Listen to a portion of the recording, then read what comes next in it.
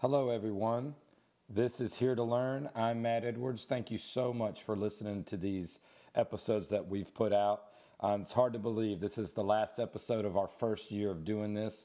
It's almost been one full year since recording the first episode with Austin James, and now I get to put out the final episode of our first year kind of experimenting and doing this. And I'm super excited about this episode. It's with a coach that I have admired, that I've worked with for nearly 2 decades, and really enjoyed his style, enjoyed the way he interacted, not just with his players, but with his colleagues and teaching peers. Chris Davis is his name. He's a local Raleigh man of the people, I would say. He grew up here and went to school here and has returned here and has been at Millbrook High School for quite a while. I will tell you that we recorded this right before the COVID-19 pandemic hit, and throughout quarantine, we've been dealing with some engineering issues with it. So I go ahead and apologize for the sound.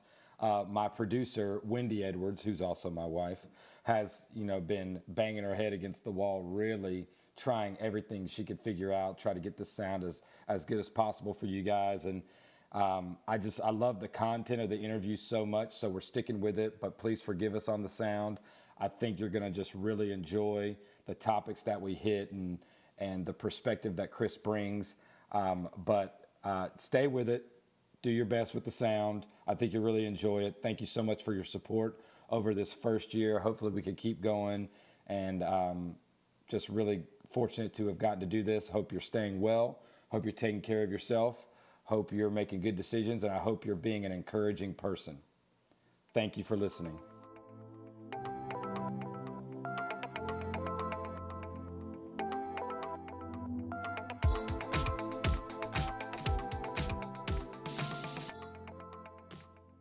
Well, Chris Davis, welcome.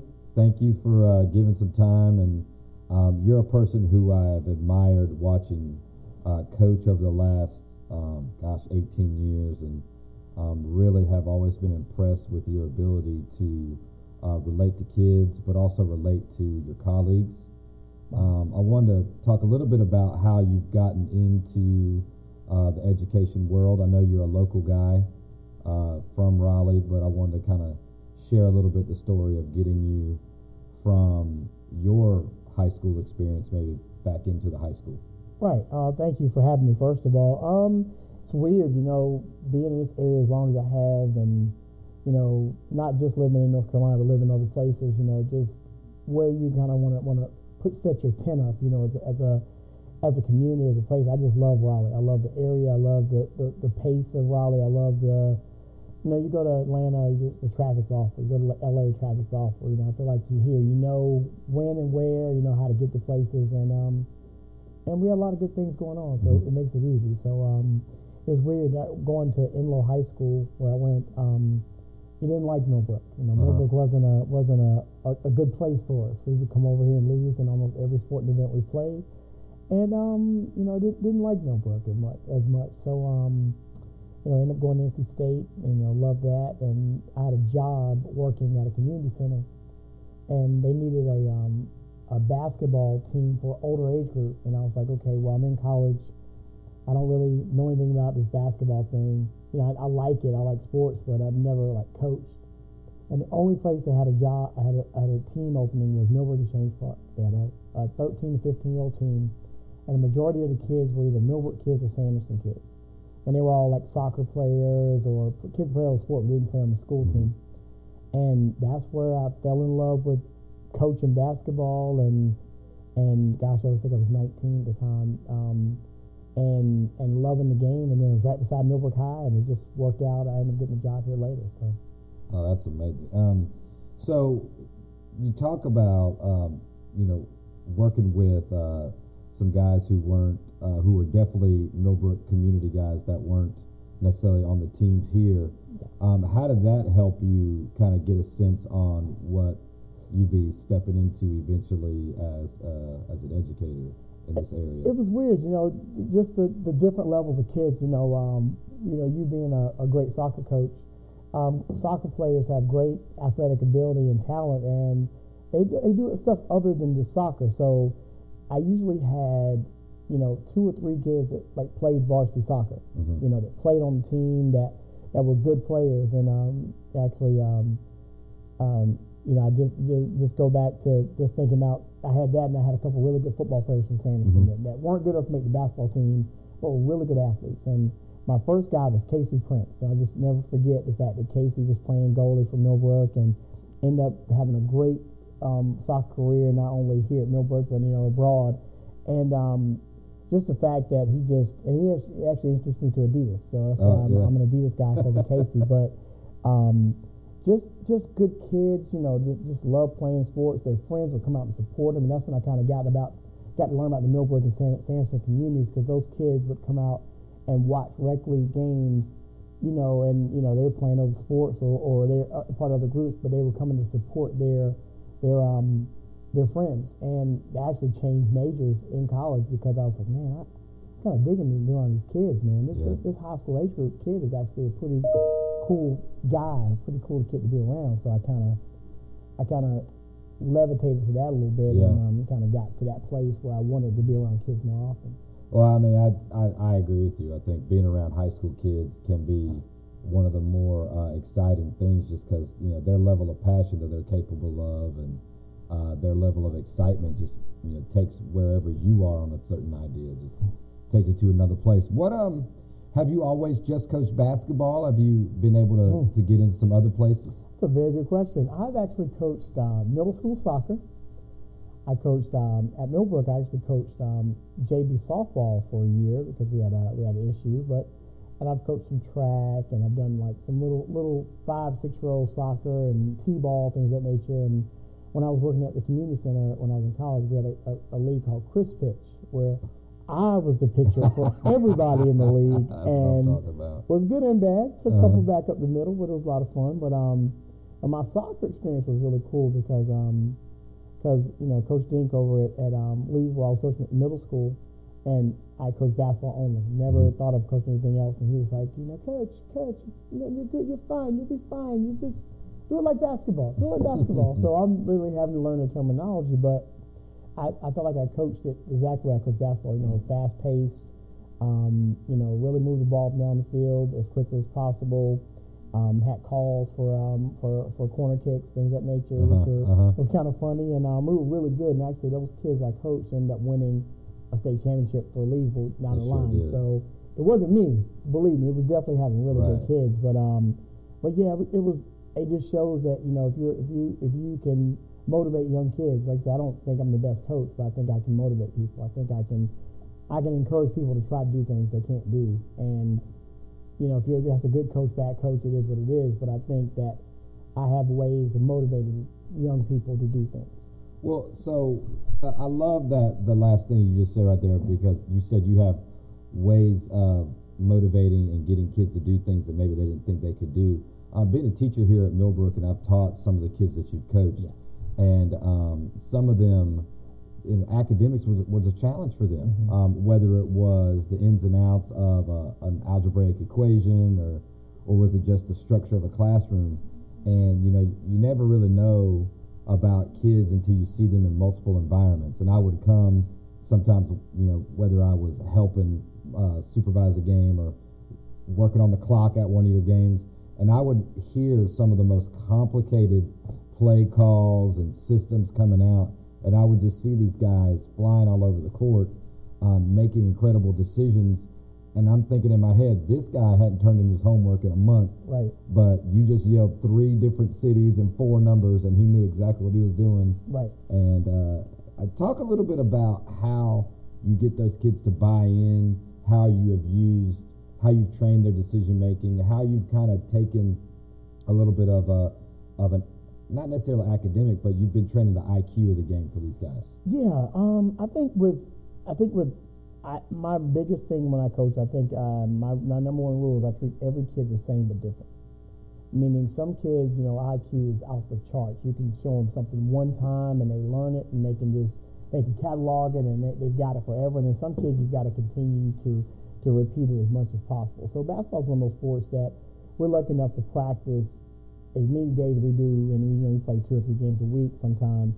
You're able to show these different things, like I would imagine if you're putting up math problems, you've got a certain amount of time to kind of teach that particular thing before you move on to something else. And in basketball, I feel like you can continue to go back, review, on the court, off the court, drawn on the board, call the kid, do it separately. Some kids are more walk through it, some are more see it, watch it, some are you videotape it, show it to them. And I think just finding out what button to push to make this kid learn it. Now, some really don't get it, and some you have to make sure when they're in the game you run certain things so you don't put them in a bad place. And we've got those kids. We've got some kids in that public school. You're going to get a melting pot of what kind of kids you get. So sometimes we run really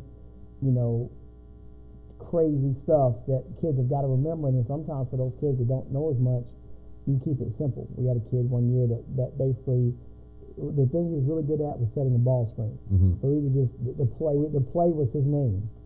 So we called his name, and then he would go set the ball screens, and that got us going. And he was able to help us because he was really good at it, and it gave him energy. So I think I try to find ways that we can accentuate what their positives are, and hopefully they all get it. If not, then I think you've got to kind of dummy down the process a little bit to kind of help everybody out. But I know in a class sometimes you don't have the flexibility to do that if you've got so many different types of learning. Sometimes I guess you got to kind of meet them in the middle, and that's got to be tough. As far as educating the kid that has a really high IQ to the one that maybe struggles a little bit. Yeah. Well, it's always been impressive to me how your teams have always been quite aware of game plans and the execution. Do you feel like your time working with kids that weren't maybe natural basketball players or weren't going to be future Division I athletes, do you think that helped you with your craft, or do you just find out like you coming to basketball coaching not in a direct path, being maybe like a way that you were able to connect to these kids a little bit? I think a little of both. I think when you're able to coach high level kids and low level kids, I think you have to kind of find a medium, find what works best and then go from there. My best coaching job ever, my team was 0-14. Mm-hmm. I coached my butt off that year. I mean, I taught every part of the game you could imagine. Our team just wasn't very good, but those kids got better every day. I loved going to work. I loved working with those kids, and they enjoyed the season. We didn't win a game, but every day they got better. So I felt like if I could continue to teach the game this way, and I get talent, then push the talent, of course, but basically go to work every day with the mentality that you want to try to build up whatever you have. And we kind of have a thing with Millbrook basketball is that we want to get 1% better every day. We get 5%, great, 10%, but 1% is kind of our low point. We want to make sure that when we get hands into practice that we've got better. And that's kind of my goal. So one of the things that I also have always paid attention and admired about your teams is they all seem to buy in, whether it's they all buy in on the effort that they put in on the defensive end of the court, or they all buy in with the way that they dress during games.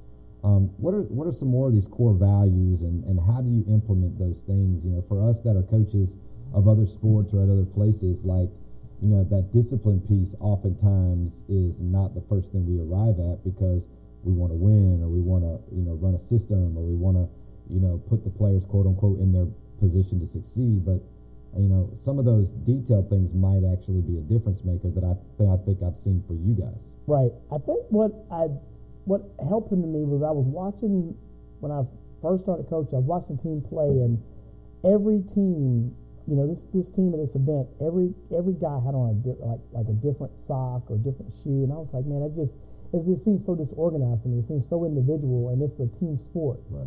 So I decided whenever I was going to coach that I wanted my team to always look the same. So same socks, same shoes, and try to make it where it was affordable enough where everybody could afford it, and it wouldn't be a situation where, and I know in soccer it's tough because people's feet are different, they like wearing certain shoes, but I was like, okay, well, at least I'll wear black shoes or all white shoes or something so we can incorporate team. And I think that's kind of helped us on the court because basketball to me, you have to be together. You can't, one guy can't win you a championship. No You doubt. got to have other people out there to help him or her win.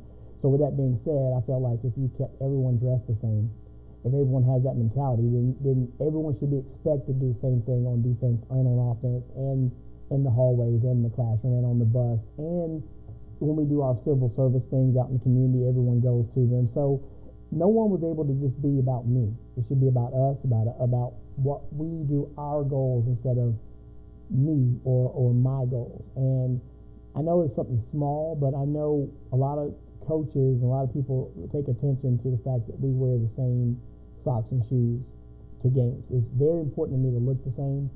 And one year, one of our JV kids, I guess me and the coach hadn't discussed that, he let the team wear one blue shoe, one white shoe. And I was not happy because it's just not what to me what I want to come across in our program is as what we do. Right. Now, the whole team did it, but it was not something I was cool with.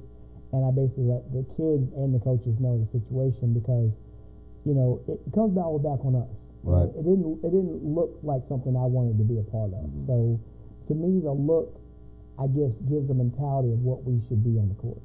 Right. I mean, I've always thought that I know that they're amateur athletes and everything, but it is a level of professionalism and a level of discipline that I think does go a long way. And when you're looking for an edge or you're looking for that, 1% or more improvement, and if you got a kid who's maxed out his talent and he's not getting taller than 5'9", Right. and as much as his heart's into it, he's not going to be able to just run by people. But if they're bought in with little things like the way they look, the way they dress, and then they can buy in with things like effort, things like being on time, I think that kind of shows up. And then the kids start to develop things like pride. Well, that's not just a sports thing, that's a thing that we want them to take outside of this. And I definitely have noticed that about you guys and tried to implement that with the teams that I've coached. Right.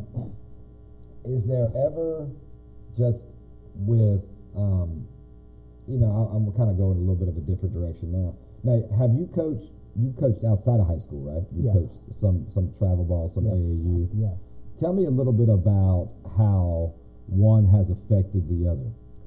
It's weird. I think I've learned how to coach the elite athlete because I've had such, I've had really good travel teams that played on a national level that, college coaches were gawking over my guys. I've had a couple of All-Americans on my team that I've been able to deal with. So dealing with the pressure of our seniors and our juniors that are getting attention from colleges, I've been through it. So discussing visits, how to talk to your counselor about what you should be taking school-wise, NCAA clearinghouse. I've done so much of that has helped me to be able to understand and break things down to them. And it's also, I've been able to help our student athletes that are not Division I. Right.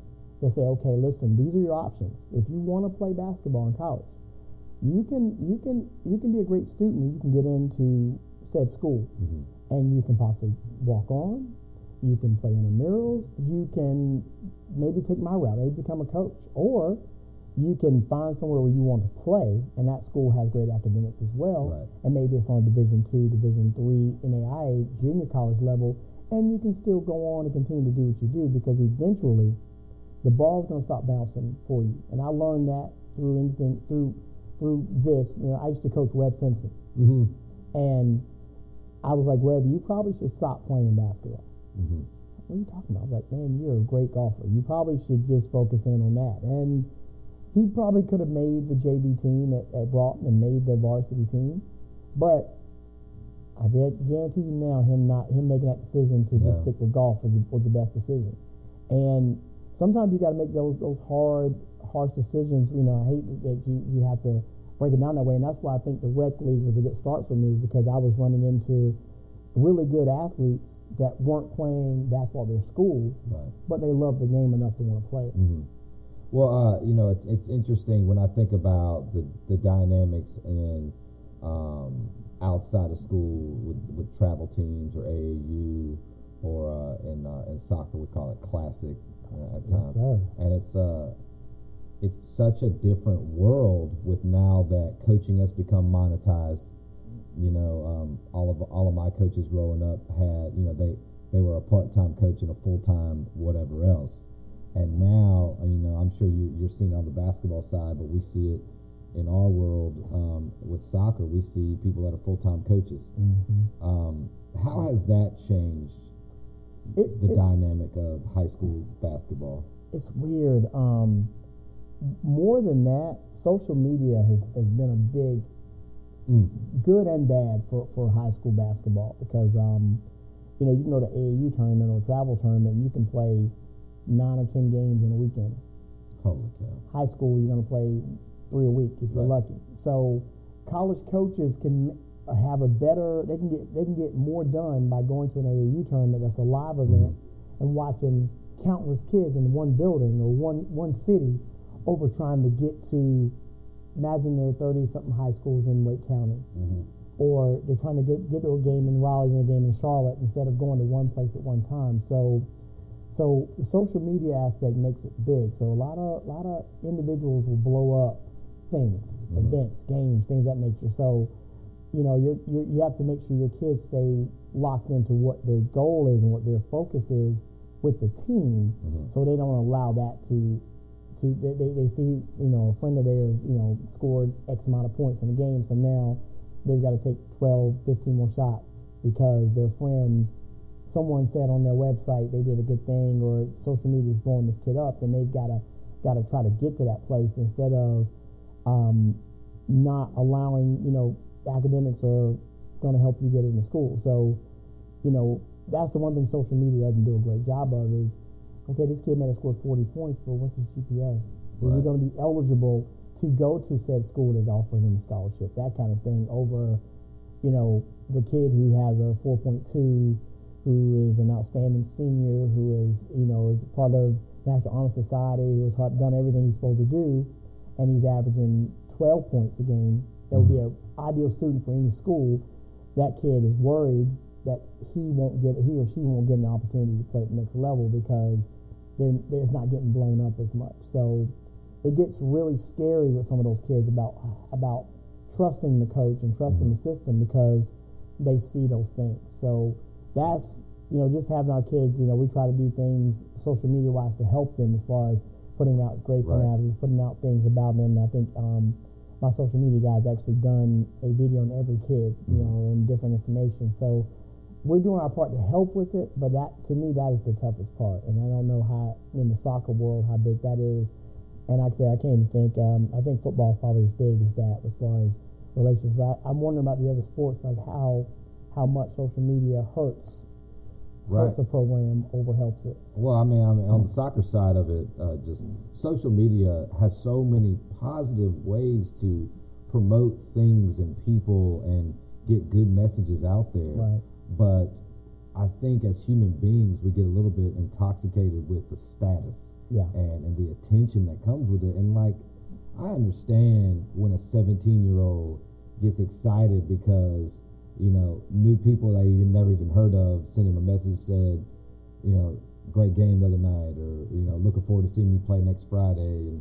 And that's a really exciting thing. And what an awesome thing that sports can do for you. But then, like, what I struggle with a lot of times is when parents start using social media or opinions that come from wherever out there that should be their way of gauging how successful their son or daughter is, and how that should be dictating playing time or success of the team. What are some things that you're doing now to try to maybe educate parents or maybe even just defend against the role that social media and outside factors are affecting your team dynamic? Yeah, I have some parents that are really worried about what happens on social media. So I spend a lot of time talking to them about just the aspect of not worrying about what's being said because, what's being typed or what's being voiced into a phone or whatever and being the send button, that's not the real world all the time. So just understand that those things is someone's opinion. Right. Doesn't necessarily mean that that's what every school feels or every recruiting analyst or whatever else or scout, but that's someone's opinion. And that person says your son or daughter is garbage in a sport. First of all, that's sad that they say something like that, but doesn't necessarily mean that's the case. Just like they say your son's the best or daughter's the best player in the country, doesn't necessarily mean it's the case. So you continue to do what you can control, which is what they do academically, what they do on their particular teams, be it their travel or their school team, and they'll continue to be a good person, because when they meet those coaches and the coach is talking to them and they're having to respond, social media can't help them then. No. You know, your grades, social media can't help you when they ask for a transcript. When they ask for a writing sample, that's not, you can't use social media to help you with those things. When you're taking the SAT or ACT, those things are not even in the room anymore. So just teaching them to love what they do, to enjoy it, and try to be the best at it they can, whatever they're doing, I think is what we try to stress, and that's one thing I make sure I try to stay on with our people. Well, I mean, that's like a moving target, man. That stuff feels like the goalposts move every day. Whenever I try to get a sense on, what's going on with that, because I find there's just so many ways that you can just take a wrong turn, or so many holes that you can fall in, and it's, for me, journalists of newspapers or other publications, they have editors. They got people saying, maybe we don't say that, or maybe that doesn't represent this group. And a lot of these smartphones, and they don't have editors. Right. And that's a little bit of a scary thing. You talked earlier about coaching Webb Simpson, PGA golfer. He's won major championships on the PGA Tour. And you kind of encouraged him to head into the specialization world. Yes. You said, you know what? As fun as you are to be around, maybe that golf is going to take you somewhere else. Yes. Well, first of all, is there still an environment that rewards multi-sport athletes, or has specialization taken over to the point? Because, I'm curious to hear what you think, because I think probably the best athletes in the world are playing basketball, because I think you give me a basketball player, I could probably turn him into a pretty good soccer player pretty soon. Right. And to a certain extent, can some soccer players play basketball? Yeah, but they can't be 6'8", weigh 250 pounds, and have a 40-inch vertical. Right. They can have a big heart, maybe, but so when do you think there's still a place for that? I think it's when. I don't think it's the fact. I think it's if a kid loves playing sports, I think you allow him or her to play their sports. If they're in the 9th grade and they really love playing 2 or 3 sports, I think you do it. I think you let them enjoy that. But if they're starting to push away from the others, right? I still think they should do the other ones in a rec, mentality, or with their friends, or keep it social. But if they really want to lock into that particular thing, I think they got to go full boat with it. I think it's, like, I hate to say it, I think it almost has to become their job.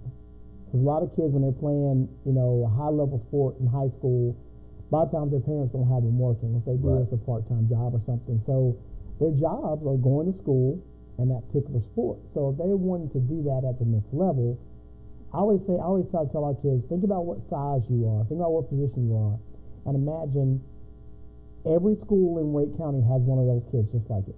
And then to multiply that by Greensboro, Charlotte, Fayetteville, and then let's go to Virginia, and then go to South Carolina, and let's put all these people at the same position as you in one pot. What's going to separate you from that person? If you're trying to get that soccer scholarship and you're a goalie, what's going to be the thing to separate you from that? If, let's say, you're playing lacrosse and you like playing baseball, right? Like, what are you going to do if you know you want to play college soccer and you want to play at a Division I level, but you have these other 2 things that you love to do as well? Like, unless you were elite at all of them, it's going to be really tough to do. Right. One of my former players, Thayer Thomas, plays football for NC State. He played football, baseball, and basketball at Heritage High School. Played them all at a very high level. I thought he was a great baseball player. I thought that's what sport he was going to go into. I pushed him toward that.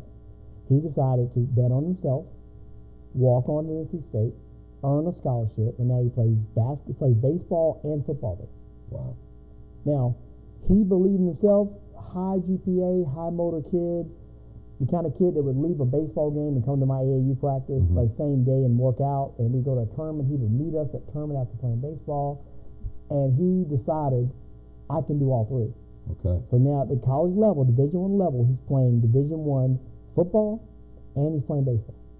Now So that's amazing. That is amazing, and I'm sure, just looking at him, he just looks like somebody different. Oh gosh. But the conversation that doesn't happen with that, we hear that story about there, and everybody's like, man, I could do that. Mm-hmm. But what we don't hear, to me, like, those people aren't normal. Right. That kid had a level of discipline, a level of talent, of course, but a level of, like you said, belief and focus that is, probably 2-3% of people have that. Probably less. And how often are those conversations happening, whether it's between you and your players, parents, that say, you know what, I think your kid likes sports. Right. Or your kid wants the prestige of playing at North Carolina State or UNC.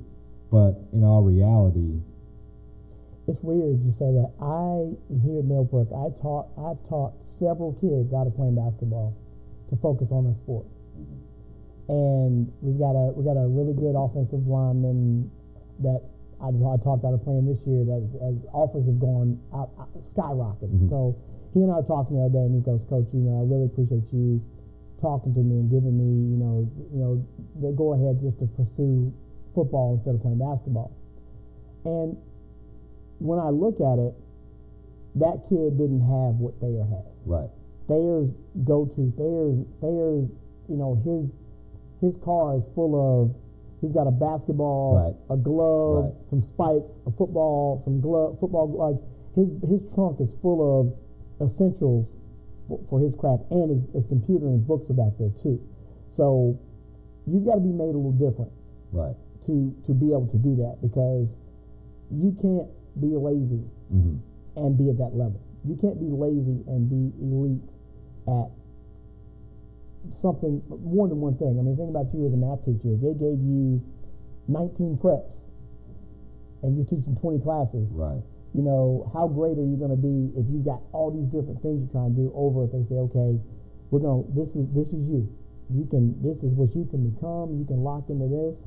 But maybe you're multi-talented. Maybe you're really, really good at this, and you can push those out and be right, great at it. But I think the more you get in life, usually you get stretched out a little bit. And right. I think maybe, like I told Thayer, I said, you probably in middle school, you probably ran track, played soccer.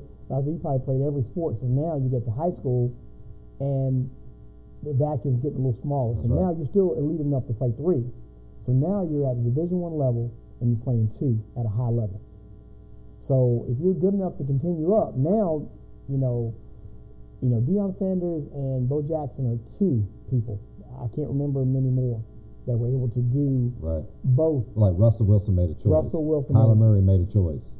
Yes. And these are elite players at their sports, and we're elite on the college level as well. But you still find these guys making choices. And in case of Kyler Murray, he gave back money. Yes. To say, hey, I think I'm going to do this other thing. I just worry that we're not honest enough with kids. Like, I know it's like a sensitive place to say, you want the kids to dream, you want them to believe in themselves. And right. I love that idea of bet on yourself. I love that. Right. But at the same time, like, I think it's important that parents have conversations with coaches that don't start with, all right, where are you going to get my kid to? Right. Or my kid wants to do that, and we told him that that's okay.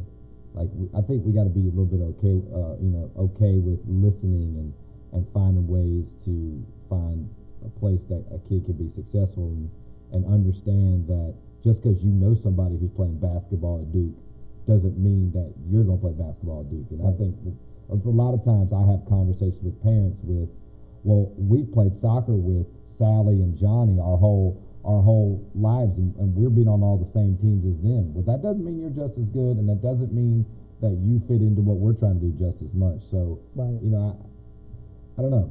And something to add to that, I think sometimes what I have to remind parents is when a coach is trying to decide who is going to play for him or her, none of it's, first of all, personal. Right. And two, they're making a decision what's best for them. No doubt. If they have in their mind what they're looking for, I tell our kids, I can't be upset with the school if they are looking for a 6'5" point guard. Maybe you're 6'1", and that's where you want to go to school. But in their mind, they need a 6'5" point guard. So then you decide: do you put all your eggs in this, and you know you're 4 inches shorter than what they want, or do you put yourself in a situation that you try to find another school, or you put your talent to where you'd be better suited instead of being upset that this school doesn't want you. Right. So I think sometimes you're upset with said school because they're not recruiting your child, when that's not a problem. You know, there are other schools available, so why don't you focus your attention to what we can do to help him Right. or her get to that place, Right. instead of, and then I say use as motivation. Okay, this school didn't like you. You weren't good enough to play at this school. Okay, fine. Okay. Then go to Campbell, Chris Clemens. Yeah. Go to Campbell and be the number 3 all-time leading scorer of Division I history. That's right. You probably couldn't have done that at NC State. And what if you could find a place that fits you so well that it unearths some potential that you had no idea that you had? I mean, that's the thing that I think a lot of, and you know, I've been tough on parents, but not just parents, just a lot of folks don't understand so many things have to go right for these elite potentials to be realized, you know? And I think as coaches, we want that for everybody. Right. We wouldn't select kids for our teams if we didn't want that for them. But Right. we also know that some hit and some don't. Right. And, you know, we're going to do our best to get those kids to be successful, but also be like part of an overall system that helps us out. And I've always thought that you've done an amazing job of that. And I think that that's a big part of my admiration, is that, you know, I've had kids come through this school that I've coached, and they've gone to amazing places. You know, they play pro soccer. Right. But the consistency of winning that you guys have been able to turn out has always been something that I've been so impressed with. I mean, you went a good chunk there where you didn't have any kids go play Division I Right. basketball, where you didn't have a ton of kids even playing college basketball at all. Right. But, you know, you're finding yourself in regional finals. Right. You know, and I think that that's something that's always been a super important and a super impressive thing. Thank you. You know, not many people understand the difference between, you know, Mark Jackson said a really funny thing when I was watching a basketball game tonight, and he said, there are no Hall of Fame basketball coaches that aren't attached to a Hall of Fame player. But there's a bunch of Hall of Fame players that played for some terrible coaches. Right. You know, it's hard for us to get the recognition for what we do Right. when the players aren't of a certain level. And so as a really good coach, you understand what you're working with, and you make the best meal with those groceries that you have. That's it. And I think that's, like you said, your best coaching job. You had 0 wins, and I think that that's the kind of stuff that doesn't show up. But I mean, I think other coaches recognize that in you for sure. Let me shift gears a little bit on you. I want to ask, you know, I've gotten to know you a little bit over our time working here together, and one of the things that I've always appreciated about you is your ability to adapt and get along with everyone. Right. You know, I don't know if that's something that's a sense of pride or something that you think about a lot, but, you know, for me, for being somebody who has a bit of a temper and has a bit of a hard-headed streak in me, that if I think I'm right, then I don't really need to listen to anyone else. Right. And, you know, I've found that there is a lot of value in getting along with other people. Yeah. Can you talk a little bit about that and what that means for you? I tell you, man, that means my father, Max Davis, did a great job because my dad was just a real friendly person. Like he's the kind of guy that if you had your car issue with your car, he'd fix it for you. If you had an issue at your house, he would try to help you. So I think I've always been a kind of person to just be able to fit in a room. Like if I go into a room and I'm meeting people for the first time, I'm going to get to know who they are. I'm going to get to know their likes, dislikes, and I'm going to try to stay on that good side as far as being friendly and being a person that they would like want to talk to or want to say things to. And I think I kind of got that from him, to be honest with you. I try to be friendly to everyone. Like, you're not gonna like everybody, but I think in this world we got to live with each other. So I think to make it better for me, I try to be as engaging and as friendly as possible. And I feel like when I see people upset, if I see you in a bad place about things, I like to try to have you leave with a smile. Mm. So I think that to me, when you break down the person's defenses of being upset, I think that gives you an advantage. And I know, like for instance, I may see you and you're upset about the fact that your game got canceled. Yeah. And I'll be like, well, Coach, man, you take the wife out tonight for dinner. I'm like, yeah. You know what? Yeah, I'm taking her out for a while. Something where you can spin it and you say, okay, I'm not as happy I'm missing my game, but I get this thing. So the weather the other day, we have the potential bad weather, so they cancel school. And then they canceled school. We got out of school early and they canceled the next day. So we're not going to play your game Friday. I was like, okay. I was like, well, you're not upset? I'm like, no, we're saving lives. I mean, maybe something bad happens. Trees are falling all over the place. We'll play it next week. I mean, like you can get riled up about it, or right. you can move on from it. So I think I try to impose that as much as I can on other people, mm-hmm. and I feel like it helps me, and it helps them. Oh, I definitely. Right. I've benefited from that for sure. Do you feel like it's helped you coach or get along with some of your players? I mean, I think it's really easy as a coach to say, I've got something you want. You want playing time. You want to win games. Right. Do what I say. Right. But I've never seen that side of you ever. So tell me a little bit about your approach, circling all the way back to kind of like our kids that we coach. Right. Like, how do you use a little bit of that mindset with the getting along? Yeah, I'm definitely a player's coach. The guys would definitely say they love playing for me. Like my guys, like I keep relationships with my players and my managers past graduation. I still talk to them and deal with them and things. And I think the thing they'll say about me is that I'm honest, but I'm nice about it.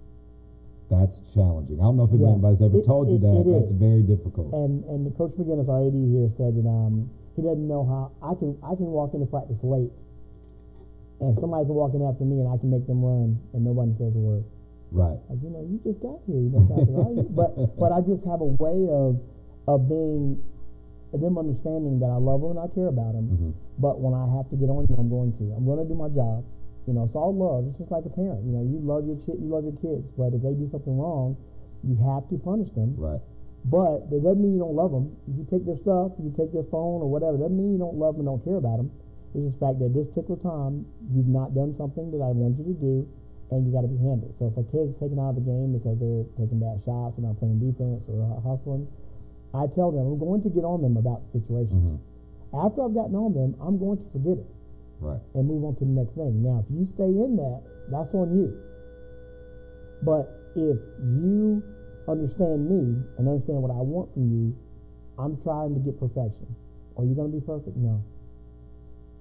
But I'm striving for that. So when you make a mistake and I need to handle you about it, I'm going to.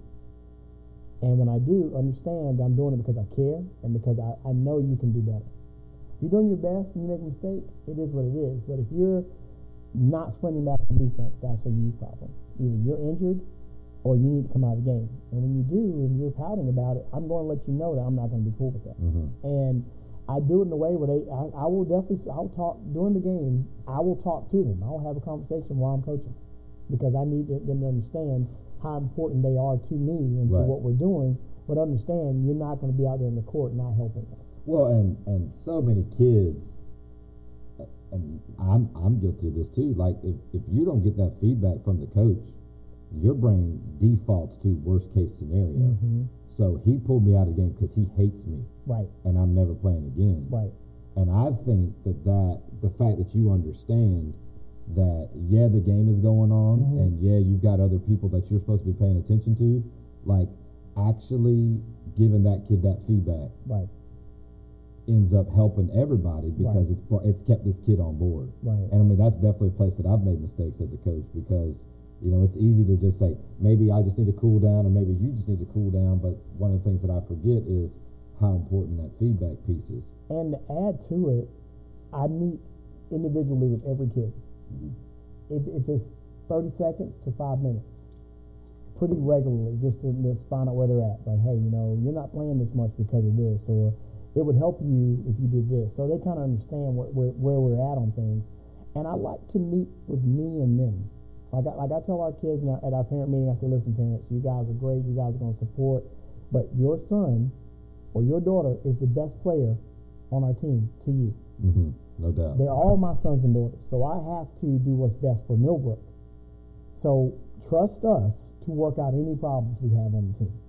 And our parents are I will say, really, really good at, knock on wood, really good about that. And they allow us. So if a kid's not playing as much, the kid has every right to say, hey, coach, what can I do to help? What can I do to get better? What can I do to play more? And the kid and I will meet. I'd rather do that because the parent is going off of what they see at practice or games. I mean, at games because they don't come to practice. So they're not able to see their son not hustling, getting beat out on drills, getting outworked on plays. So then it can be like, well, man, you're letting Joe and Jim outwork you instead of, we're running sprints and you're the last guy, or your shooting percentage is at this place, or defensively you're not helping us. Where we can agree to disagree, or we can talk through where he or she's having those problems over mom and dad saying, hey, I don't understand why my son doesn't play as much as Joe. Joe and them play on the same AAU team, and he plays more than Joe does. Well, I'm not the AAU practices, but here at Millbrook yesterday, and I'm like, well, now we're getting to player versus player. That's not really, and that's not even productive at all.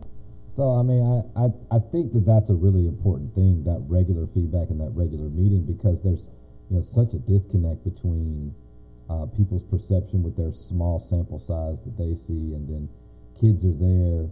How do you deal with the player that's unhappy and doesn't understand maybe whether it's why they're not getting to play a certain position or not getting to take a certain amount of shots or not getting the playing time that they feel like they deserve? How do you deal with that? Like, what's that conversation sound like when that kid doesn't seem to have the perspective on their own effort and ability compared to who they think they should be above? Yeah, that happens. And the biggest thing with that, Coach, is I'm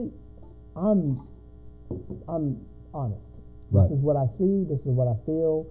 I will sometimes include my other coaches involved, so we can have different voices. But sometimes I feel like it bullies the student. Right. We to got to be careful about you that. got more and one person saying the same thing. So a lot of times I like to just do it me and myself, me and the student.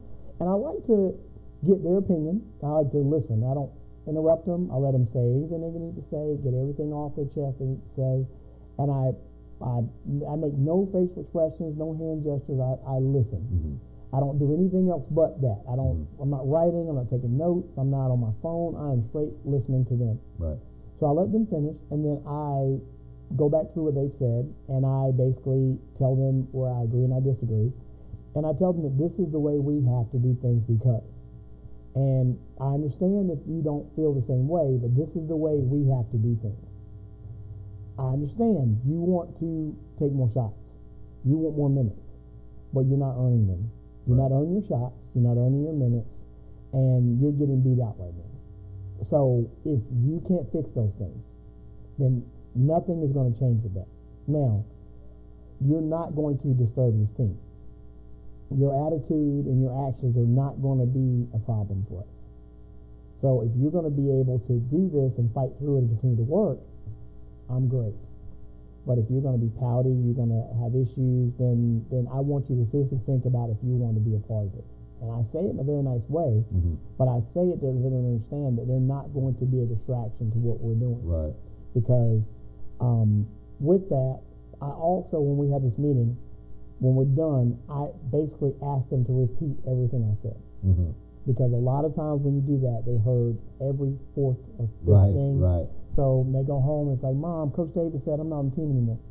Yeah. What? It's not really what we said. Right, and I think that's kind of why I do that, is because I feel like when they're hearing you, they only want to hear, yes, you're going to play. That's right.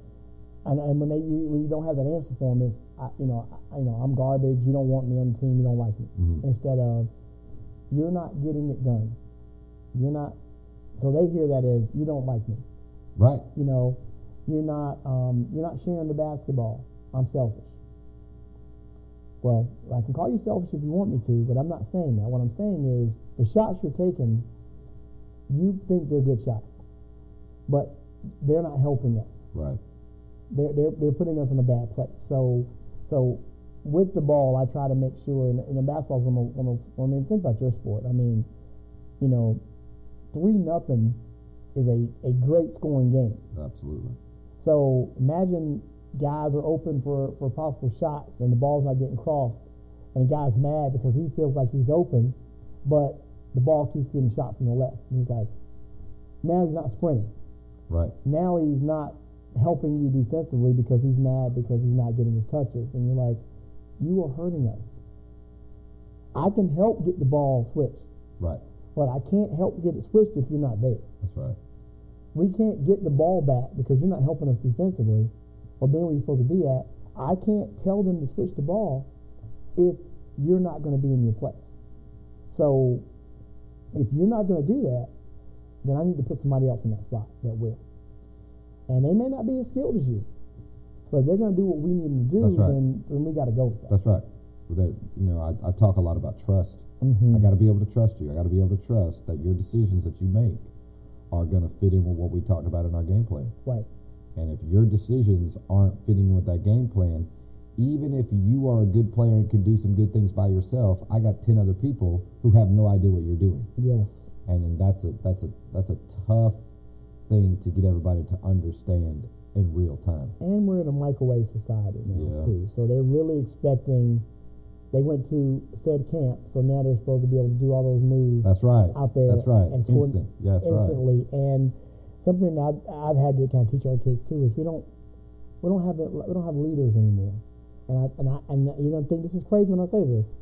I think it's because we became a society of signing kids up for leagues, dropping them off, having them go work out with the coach, come back, get in the car, get their orange slices, go home. If you go by a park nowadays, there's no one outside playing in the park. There's no touch football game or soccer game or pickup basketball because everyone takes their kids to a league or to a group structured. with a structured setup. When it's structured, there's no captain. True. There's an adult telling them where to go, what to do, who does what. So when the kids mess up, if you didn't pass the ball to me, I just pout. That's right. I just pout and I sulk. I don't have enough in me to say, hey man, pass me the ball. If I say that, then you get offended. Oh, I just took one shot and he's mad at me, instead of it being a communication. So the other day at practice, this kid was upset because he didn't pass the ball to someone else. And he was like pouting. And I was like, why are you mad? Tell him why you're upset. And he was like, I'm not upset he didn't pass it to me. I said, no, you're upset he didn't pass it to him. So tell him that. That's right.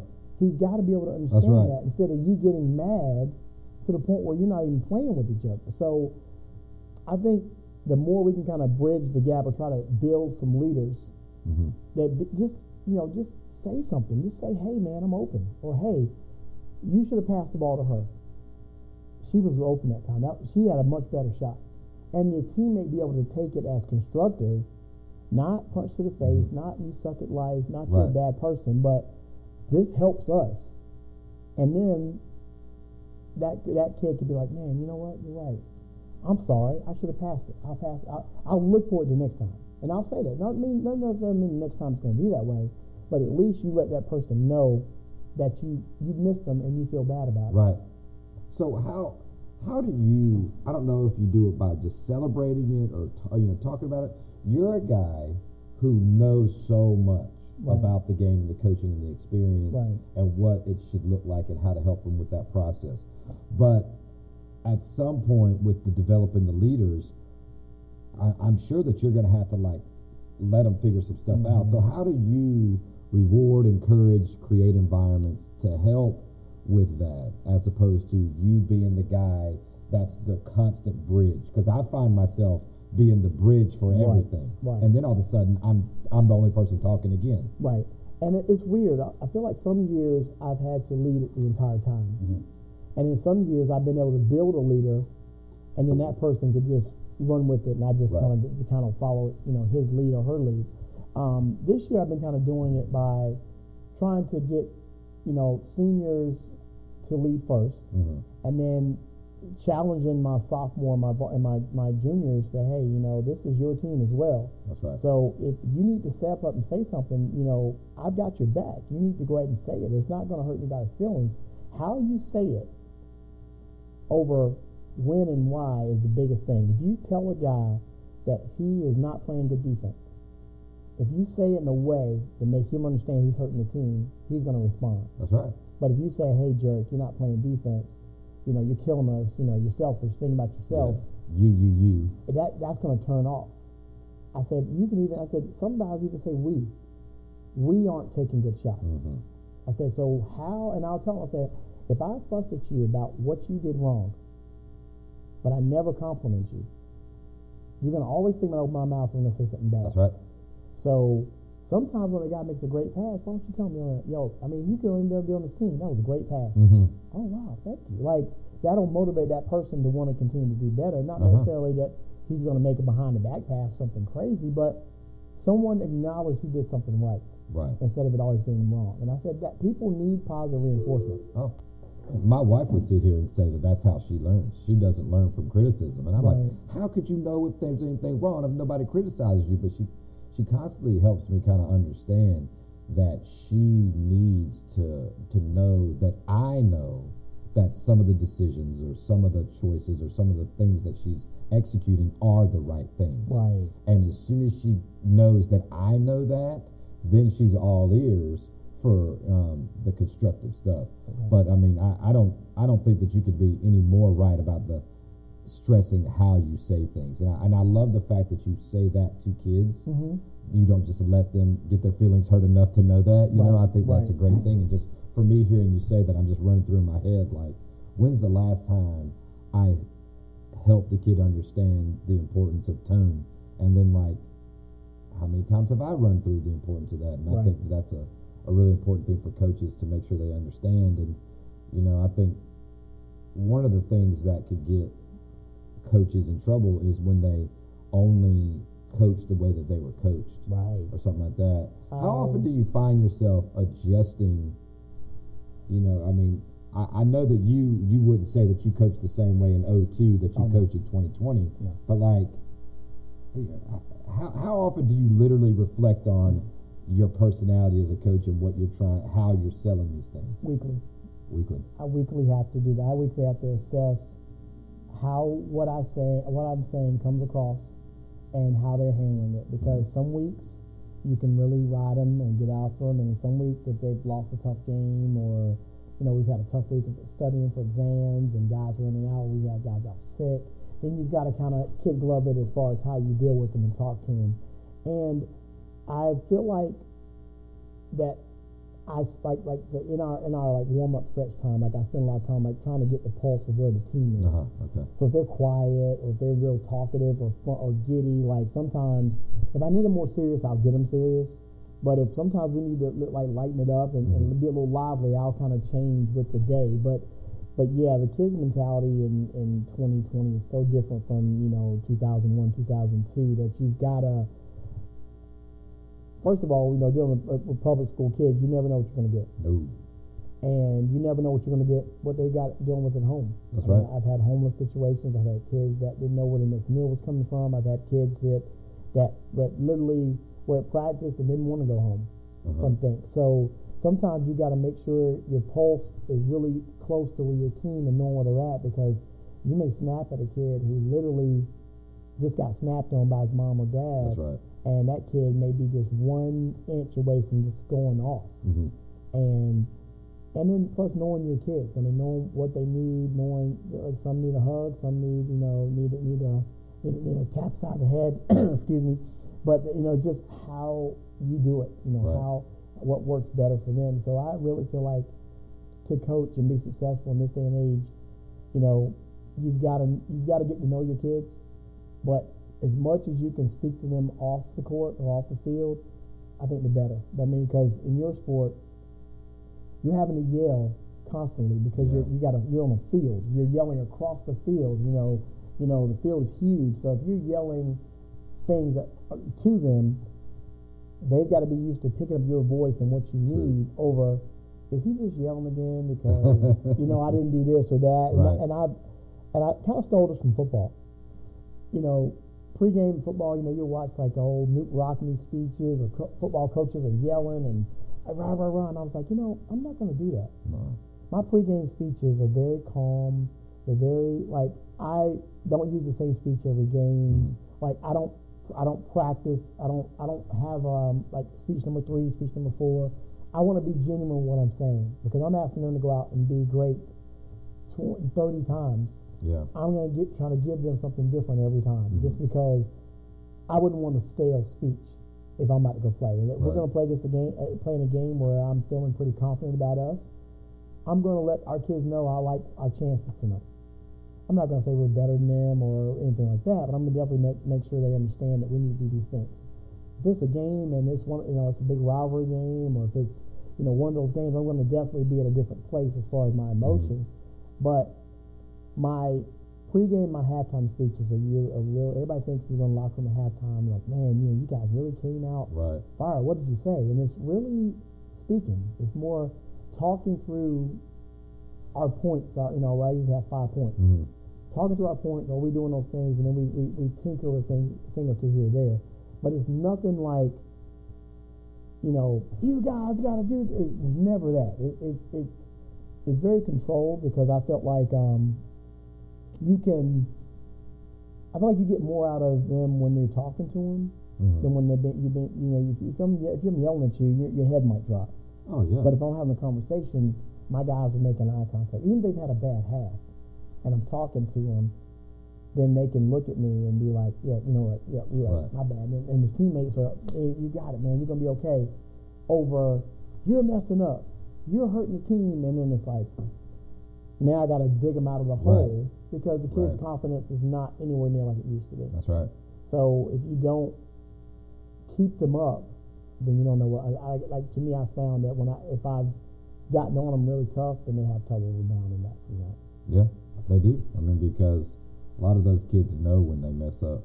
They don't necessarily need us to relive it with them. You often have to find ways to just help them. What's the path to get back? And usually they're tougher on themselves. Oh yeah. They know their mom or dad or family member is probably saying stuff to them if they messed up on the court, and then they're beating themselves up about it too. And then literally I've had to call some kid, hey man, it's all right. No, man, I shouldn't have turned. I know you didn't. Yep. Did you do it on purpose? Yeah, that's right. I'll ask them. Did you mean to miss? No. Well, I had a kid who missed a shot right before it went to overtime in the game last week, and he was just so down on the bench. I was like, hey man, great take. Just missed a shot. Happens. Did you mean to miss? No. Exactly. So we're done with that. Let's move on. And I try to do that as much as possible.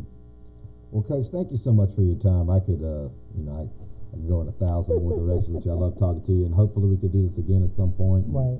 I'm sure I'll get bent about something in the NBA or something in college or just high school sports, and just want to pick your brain about it. But I love that I've gotten the experience of getting to know you and watch you coach, and I've definitely picked up a lot of the tiny things that you do. But I think our school is very, very proud of what you've been able to do. Thank you. Over your time, and I think only good things are ahead for you.